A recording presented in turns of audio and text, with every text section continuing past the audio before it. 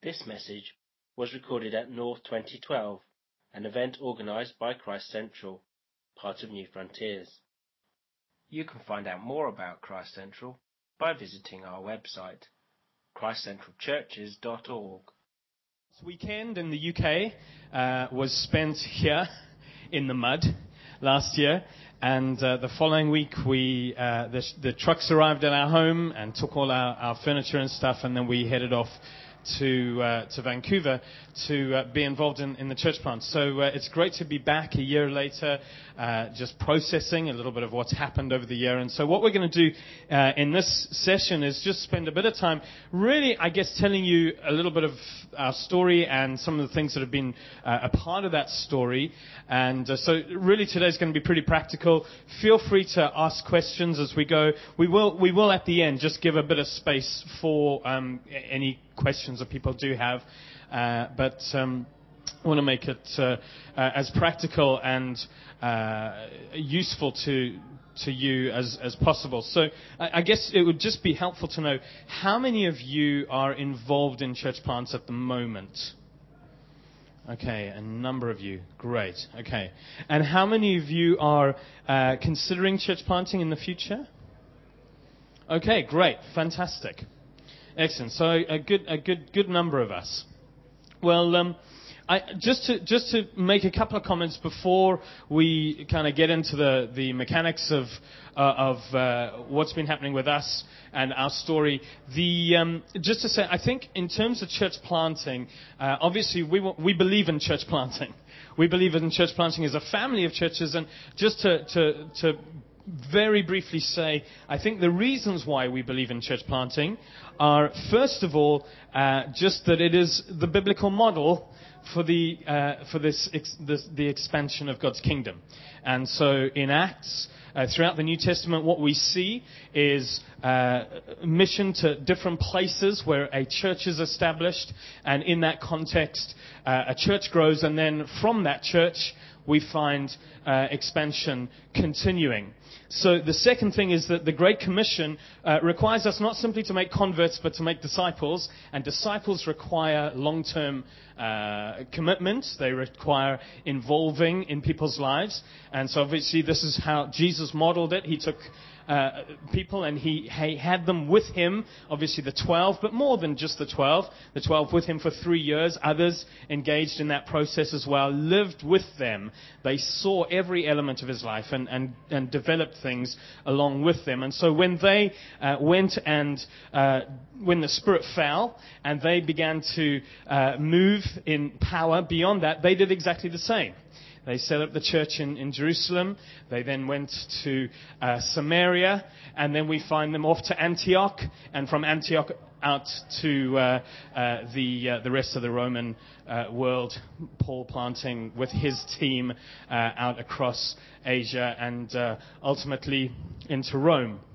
And of course, Paul, just writing to the Romans towards the end of the letter, he says to them, I'm coming to you to impart some spiritual gift to you that you and that you might help me get to Spain. So he doesn't just want churches to be planted to be a bastion for God's work in the city themselves. He wants them to be those who then send mission from them. So church planting, I think, is key. It's part of the Great Commission. Church is Jesus' bride. It's his body. It's what he died for. He's passionate about the church. And so we, in the same way, are passionate to see the church go out. We're seeing a wonderful sense, I think, among our family of churches in terms of church planting. It's great been reading some about the Moravians. And the Moravians said that they approximately tithed to people to mission. So 1 in 10 of the Moravians, they reckon, went out church planting and had a phenomenal impact with those church plants. So church planting, we believe in it. We think it's a great way for multicultural ministry. One of the beautiful benefits of church planting is that you can go to a nation, you can raise up indigenous leaders, and you can see indigenous leaders then go and plant churches. And I think again, there's it's a God-given model that works, and so we obviously want to invest heavily in that. So what we'd like to do is, Ceci's going to introduce Rosie Gillum to you. Rosie was one of the people who was involved in our church plant right at the beginning. And so Ceci's going to ask her some questions. Then backwards and forwards between Ceci and I, we're just going to talk a little bit about our story and some of the pragmatics of that. Go for it, love.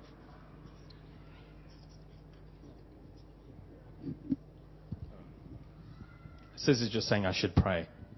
So let's do that. Father, we thank you so much that your presence is with us.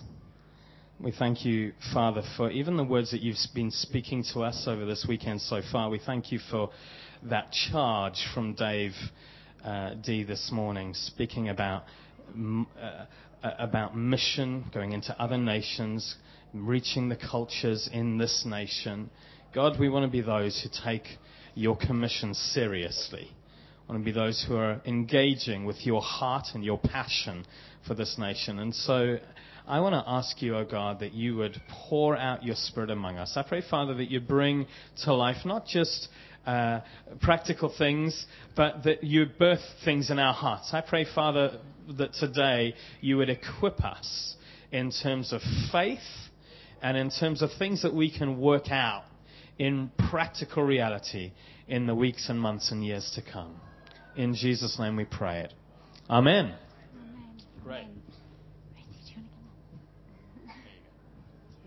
Before I introduce Rosie, just for those of you who don't know Reese and I, we are from South Africa originally, and we lived in England for 15 years in Bishop Stortford, which is about just south of Cambridge, and then we helped the Holloways and the Strouds plant a church into central London about 8 years ago. And so, yeah, that's who we are. We've got 2 children, and they're sitting at the back, playing on their phones. So Rosie actually didn't come with us to help plant the church. We found her in Vancouver. And so, Rosie, do you want to tell us why you were in Vancouver, what you were doing there, and a little bit about yourself? Yeah, I go to university in Edinburgh, and I study theology, and as part of that, as an optional year abroad. So I thought, okay, it's good experience. My parents were like, you should try, because there's no harm in trying. And then I was like, okay, I'll try, but then where do I try for? Because you can literally go North America, South America, Australia, Europe. And something said to me Vancouver quite early on, and I remember saying, okay, Vancouver is my first choice, and if I get in, which I'm like 95% won't get in, but if I do, then I'm going to accept it. And the other ones I applied for, I was like, I probably won't accept. And then I got in. I remember phoning my mom and being like, Mom, I got into Vancouver. She's like, oh no, now you've got to go. Yeah, it was literally this time last year, I was packing up about the same time as the Scots to head over to Vancouver, to the University of British Columbia, to do my year of exchange. So, Rosie, what were you studying, and how long were you planning on being there for? So I was studying, I do theology, so I was doing a year of religious studies. And I was there for the academic year and ended up staying for another 6 weeks or so after term finished, because I couldn't bring myself to come home, pretty much. Now I'm back in the UK to finish my degree this year, so back to Edinburgh in a couple of weeks. Rosie, can you tell us just one of your memories of the first few months of church planting, and possibly how you found us? We found the Scots. I was living on campus and was a bit apprehensive about who I was living with, because it was all completely done randomly, and arrived in my house and saw a Philip Yancey book downstairs, and I was like, oh, wow, there's some Christians in my house. And they weren't actually living with me for the year, but they were staying because they were like a connection. And these 2 girls were from South Africa, and one of them, a few weeks in, we were on the bus, and she was like, so I'm meeting this couple tomorrow that have just moved over here to church plant from South Africa originally, and they've been living in London. And that kind of triggered something in me, because we'd had a friend who'd lived with us in London who'd gone to Christchurch with the Scots and said you've got to get in touch with them when you get out there. But she'd been quite slow in getting me in touch. And we realised once Chloe had met them that they were the same people. So we ended up just going around for supper with the Scotts in a little one room, pretty much, of their apartment. Eden doesn't look very happy. So that was how we met, and we were actually going to another church we'd found. But I think soon there were 4 of us who were 4 Christians all on campus, and we just realised that actually that being part of something new and exciting was something that we wanted for our year out there. And a memory I have would be probably the first time we met when they just moved into a bigger house, and there was no furniture at all. And we were sitting on those white plastic chairs you have in the garden. I think someone had donated them or lent them. So there were about maybe 8 of us all sitting around these plastic chairs, basically just praying and seeing what God had in store. Rosie, what would you say is the best thing that you can sort of talk down to your experience of church planting, having been there for the sort of 10 months that you were? What I loved about it was there was just because there were at the beginning, so grew probably from about 6, and then by the time I left there were about 50 or 60. So just that, seeing within the space of 8 months just God's hand at work and what He was doing, which is really exciting to be a part of that. And I think also though, because there was especially at the beginning, it was so small. It literally felt especially being so far from home, it became family immediately. And it was just really exciting to see that these are people that, in normal life, I might not necessarily be good friends with, but it was that, they were all we had kind of thing. So you just were friends. It just felt like a real solid family. And always, as it grew, I was like, there's just not time to talk to everyone after church anymore. Whereas at the beginning, you knew exactly what was going on in the whole life of the church, because that was just kind of where we were all at, and we were just journeying on it together. So, yeah. Okay, thank you so much, Rosie. Cheers. Thanks, Rosie. Shall we give Rosie a hand? Yeah. So we arrived. Our furniture, instead of taking 6 weeks to arrive, took 3 months. And so the house where we first arrived, we moved into a little 1-bed apartment, which was extremely small. Our 2 kids were bouncing off the walls, and we managed it for 6 weeks. But the real problem with it was that we couldn't actually fit anyone around the table. Once you got 4 people in there, it was kind of you felt like you were pretty much in each other's personal space. And after 6 weeks, we moved into a house that had just been renovated, a rented place, which was great. But as I say, none of our furniture arrived, so the workmen very kindly left one of their work benches.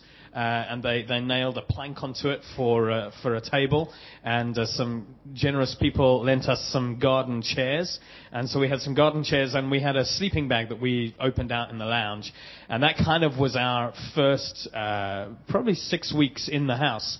So it was all very basic. Of course, the advantage of that is that it really does feel like you're pioneering. It really does. You don't have any sort of... There's nothing comfortable, particularly about this environment. It does feel like you're starting from scratch, and you're having to work it out. So in terms of I think there are probably 5 particular things that we just wanted to talk about our experience of. The first is that the whole importance for us of sort of taking a lead spiritually ourselves. And I think the first element of that for us was faith. We had a huge faith challenge in getting to Vancouver. Once we'd decided that God had spoken to us about planting into Vancouver, we in January 2011, we stood in front of our church in London, and we said, we feel like God's called us to church plant and into Vancouver. We didn't have visas at the time, we didn't have a team, and we didn't have any money. And so we knew that we faced a huge uphill battle. On top of that, we needed to sell our house in London. And, of course, we all know what the economy has been like over the last while. So we had some real faith challenges. And actually the house challenge was a particularly difficult one for us. We flew, just before we were due to fly to Vancouver, we began to wrestle through. The house still hasn't sold. It's been on the market for a number of months. Do we need to stay in the UK or should we go? Eventually, we decided there was no particular use in us staying in the UK. We just needed to leave the house to sell, and we left, came over to Vancouver, and things like that really get you praying, don't they? So we were praying hard about the house, and we knew that our money in terms of being able to pay rent in Vancouver and mortgage in London was going to run out in January. And the closer we got to January, the more we prayed. And in January, our house sale completed. So God was very good to us, but it was a huge faith journey, and I think that there's that continual question of wrestling with the what if. What if this doesn't work out? What if this thing unravels? How will that impact our church plant? How will that impact our family? How will that impact all of these things? And just knowing that day after day, needing to come to God and saying, no, we trust you, that you called us here. We know that's clear, and therefore we know that you will provide. And so the whole faith walk for us has been really significant. God was very good to us in terms of a team developing, finances coming together, us getting a visa in through the guys in Fredericton, a few of our friends from Fredericton who are here today. And so God has been very good to us in terms of that whole side of things coming together. I think the truth is that you don't just have faith battles as you go. You have continuing, ongoing faith challenges. And so the one that we're facing right now is that we have decided to put the whole church through Alpha. We're launching Alpha this coming term. We're putting the whole church through Alpha. We've found a great little venue. It's sort of an Italian coffee shop it's really funky in downtown. We want a neutral venue. We want something that our church members will feel like, I can bring my friend to this. And we're putting the whole church through, and financially it's a huge hit. But what we are saying is we're setting out our stall as a church that sees salvation in its DNA. And so we're saying, no, we're going for this.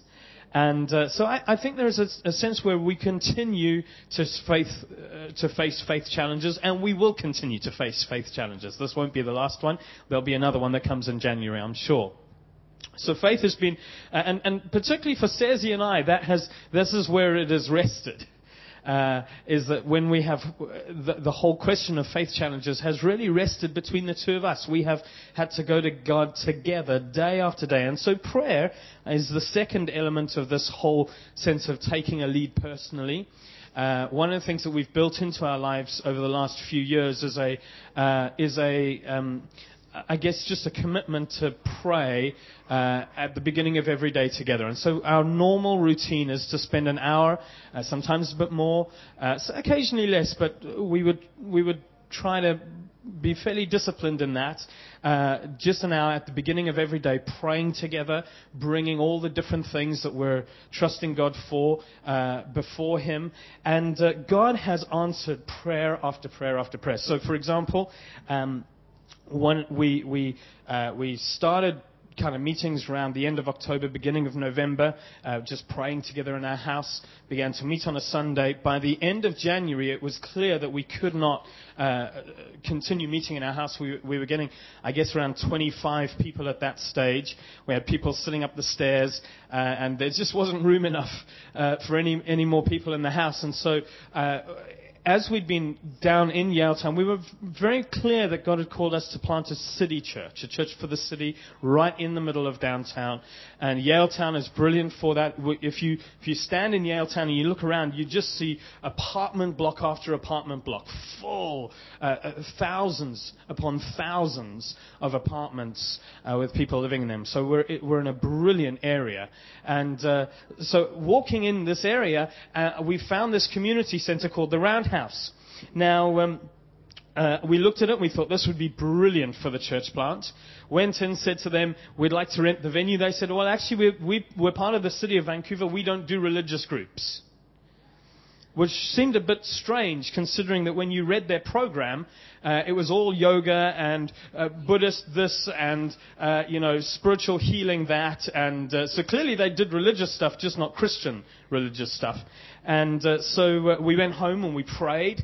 And then Sezi and I went back, and we said, we'd like to rent the venue. And they said, no, sorry, that's not going to be possible. And we went home and we prayed again. And then we went back a third time, and we said, we'd like to rent the venue on this day, to that day. And they said, yeah, sure. Here's the details for it. So God was really faithful to us. Now, the subtext to that story is that actually, we a year before that, a year before that in Fredericton, we had a prophetic word given to us. And the prophetic word came in the form of a picture of us being on a steam train that was going from the UK and over the Atlantic, over Canada, and into Vancouver. And as it was going over the Atlantic, over Canada, people were coming on board, becoming part of our team. And the prophetic word was, when you arrive in Vancouver, there will be a station ready for you. And then the guy stopped and he said, and actually, this may sound really weird, but I feel like the word steam is going to be in the name of your venue. So the Roundhouse basically was the first railway station at the end of the Pan-Canadian railway line.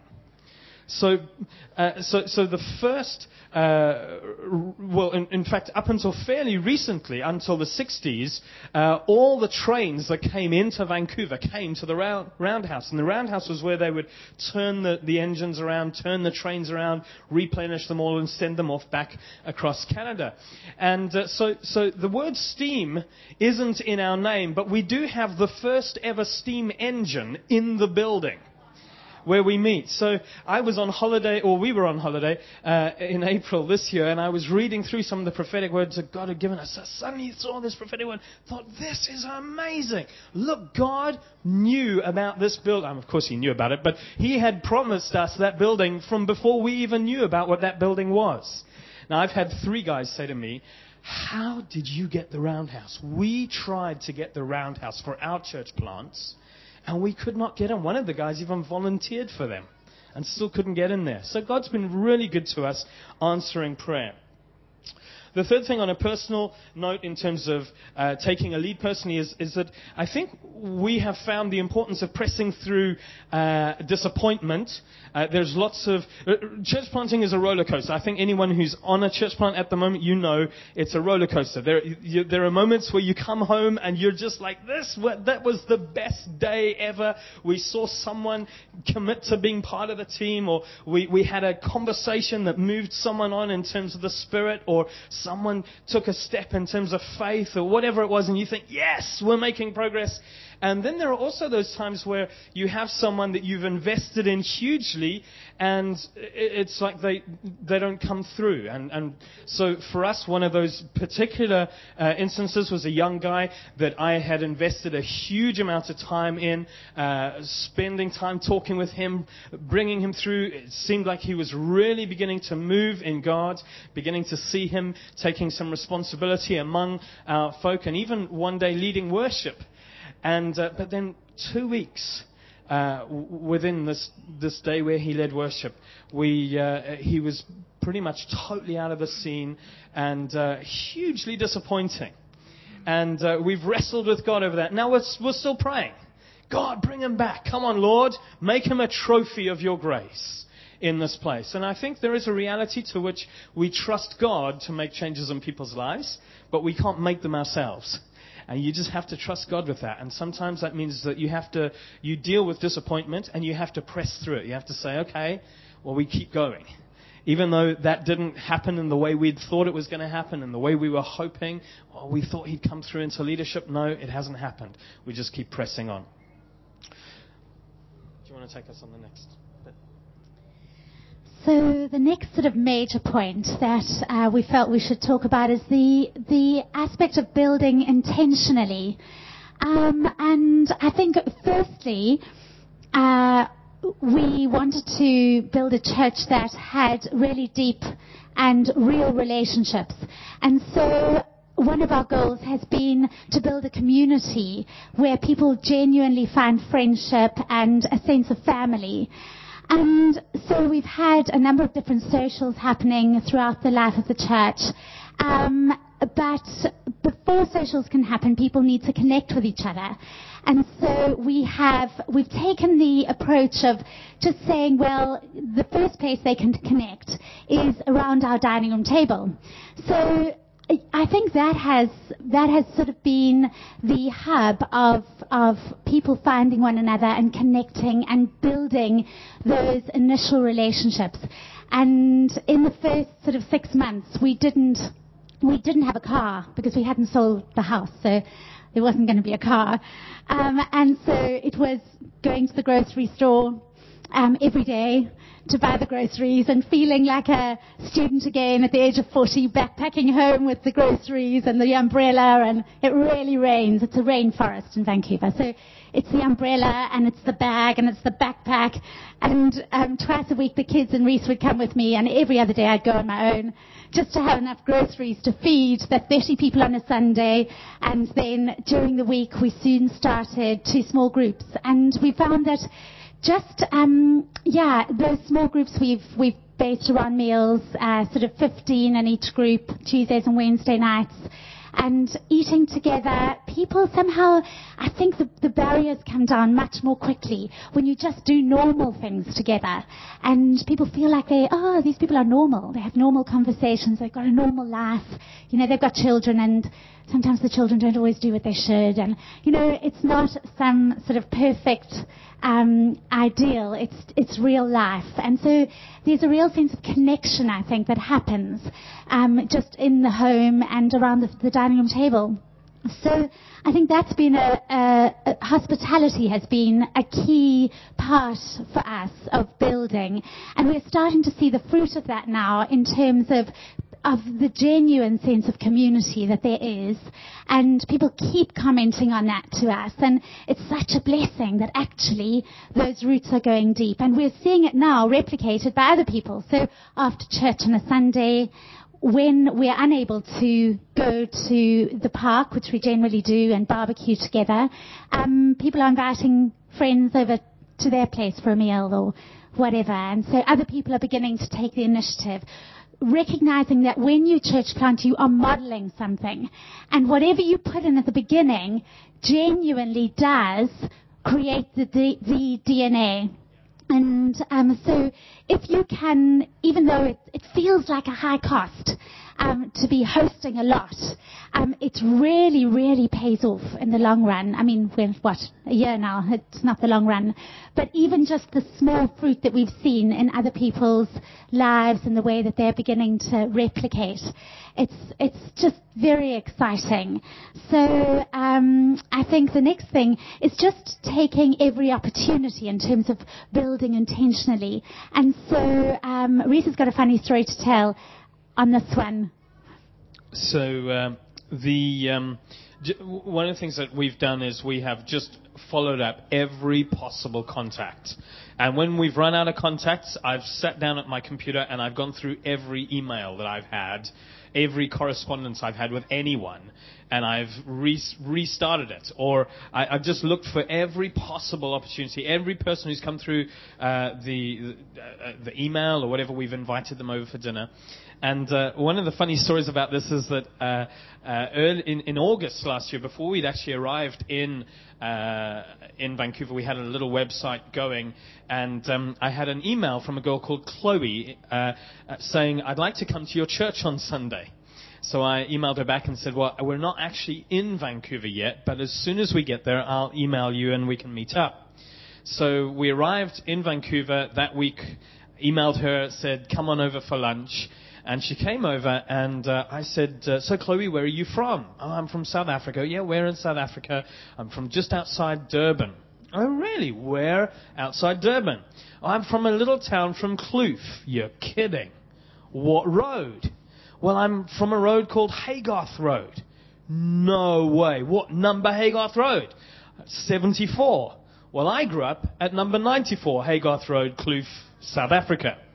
And so it was one of those little moments where you think, God has made a connection here that we could not have actually made. And it was through that connection that Rosie ended up coming along. I'm sure she would have connected in through this friend from London, potentially. But it was through Chloe's connection with us initially. That blossomed into a group of students. And those guys have been very much a part of what has been building in our team right from the start. Great, thanks, Stephen. So I guess in terms of that, just we recognize that God is sovereign in terms of who he brings to you. And although you might look at the people that God is bringing in thinking, oh, they're only going to be here for 3 months or 4 months or 8 months or whatever it is it really worth investing in your sort of humanness? You're like, oh, should we invest? Actually, we recognize that invest in the people God is giving you, because even if they don't stay, they're part of the kingdom of God wherever they go. And it's been a privilege to be able to invest in their lives, whether you benefit from that or whether somebody else does. It's all part of the kingdom of God. And it's really paid off. I mean, there are other ways that it pays off and it blesses you as well. So the fourth thing that we have done in terms of building intentionally is to establish firm foundations. So I referred to small groups during the week. Very soon after we felt like we had a number of people coming, we decided to start a foundations group. And we ran those over the 2 nights, Tuesdays and Wednesdays. And we used Terry Virgo's book called Spirit-Filled Church as the material. And we bought 30 books and we handed them out. Most of the people that are part of our church plant have absolutely no idea what New Frontiers is, and are either charismaniac or, just cessationist and don't even believe in the Holy Spirit. So, for today, sorry, if anyone's listening. Just having that material has blessed us so much. I think we're so privileged to have that handbook now, because that's what it is. And what it's created for us is a third voice in the room. So instead of having Reese saying, Word and Spirit, Grace-Filled Church, every Sunday or whatever it is, Terry's been in the room saying, Word and Spirit, this is why we believe these things. And you can become the facilitator instead of the communicator. And I think that's really benefited us. So just to say, that book has been such a blessing to us. And I have been saying that on a Sunday, but it's useful to have on in the midweek, Terry speaking. So we have been giving those messages ourselves, but also having that resource has been useful. So finally, in terms of being intentional, the importance of being missional from the start, and also getting that into our DNA. And I think Jeremy and Anne came over in July, and I think their visit with us was ever so helpful, because they were able to reflect back what they saw. Well done, you're building here, you're doing this, you're doing that. How many people have you seen saved? And although in our hearts it's been, we want to see people saved, very often you don't see that at the beginning of a church plant. And so just having them stirring us and saying, we've got to get this into the DNA, how are you going to do it, has then led to us really praying into that. Can we do an Alpha? Could we do an Alpha? We know we don't have money to do an Alpha. God, will you give us faith for an Alpha? Because right now we don't see how we can do an Alpha. And that then has precipitated various things coming into place, where we now are in a position where we, all of us, we have faith that God will provide, and venues are falling into place, and all sorts of different things are coming into place in order to make it possible, people, resource, etc.